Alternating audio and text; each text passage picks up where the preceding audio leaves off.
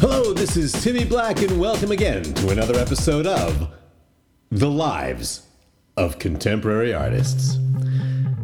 I'd like to talk today about our national love affair with renunciation. It seems that we love to give stuff up. It's abstemiousness as an expression of a kind of private leverage or personal power. It's self-denial as a status symbol.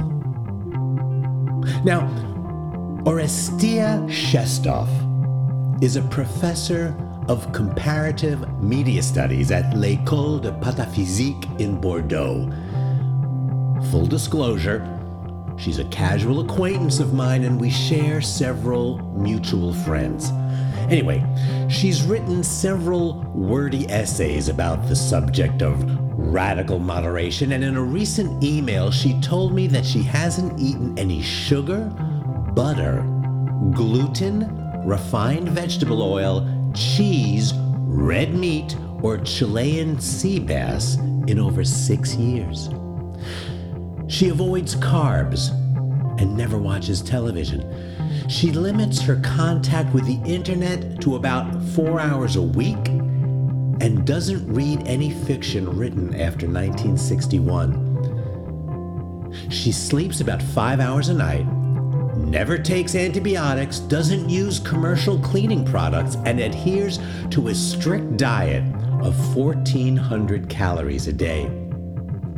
Obviously, she neither smokes nor drinks, and though we've never discussed this personally, she recently confided to an interviewer on French public radio that she engages in some form of carnal gratification only once every 8 to 11 weeks.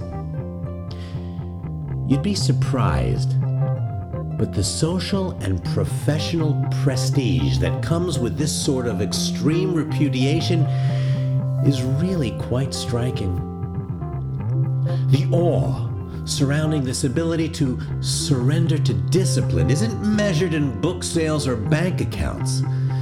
There's something else involved here. There's a special aura that wraps itself around austerity. There is something both saintly and sexy about this kind of cutting-edge negation. Shestov truly has a gift, and it's time she reaches for a wider audience. Well, I'm happy to report that after some gentle prodding and prompting, Shestov has agreed to shift her academic focus away from the personal and into the performative.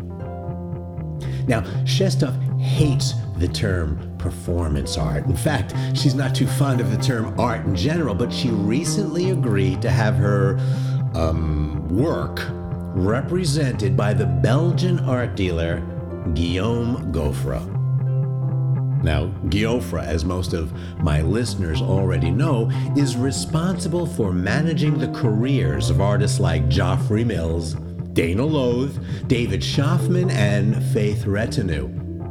And according to Forbes, with his 3 galleries in Europe and the one in New York, he typically sells an estimated $745,000 worth of art a month, which I think puts him near the top 10 mid-level art dealers in the world. Anyway, this coming May, Professor Shestov will create a site-specific piece for the Frieze Art Fair on Randall's Island in New York. I think this may just be her breakthrough moment. Her plan is to harden, if that can actually be done, her Spartan code of personal conduct and further eliminate a few more of the basic pleasures of life. She'll stop wearing silk, she won't eat anything spicy, and she'll try to conduct all of her commercial transactions with barter.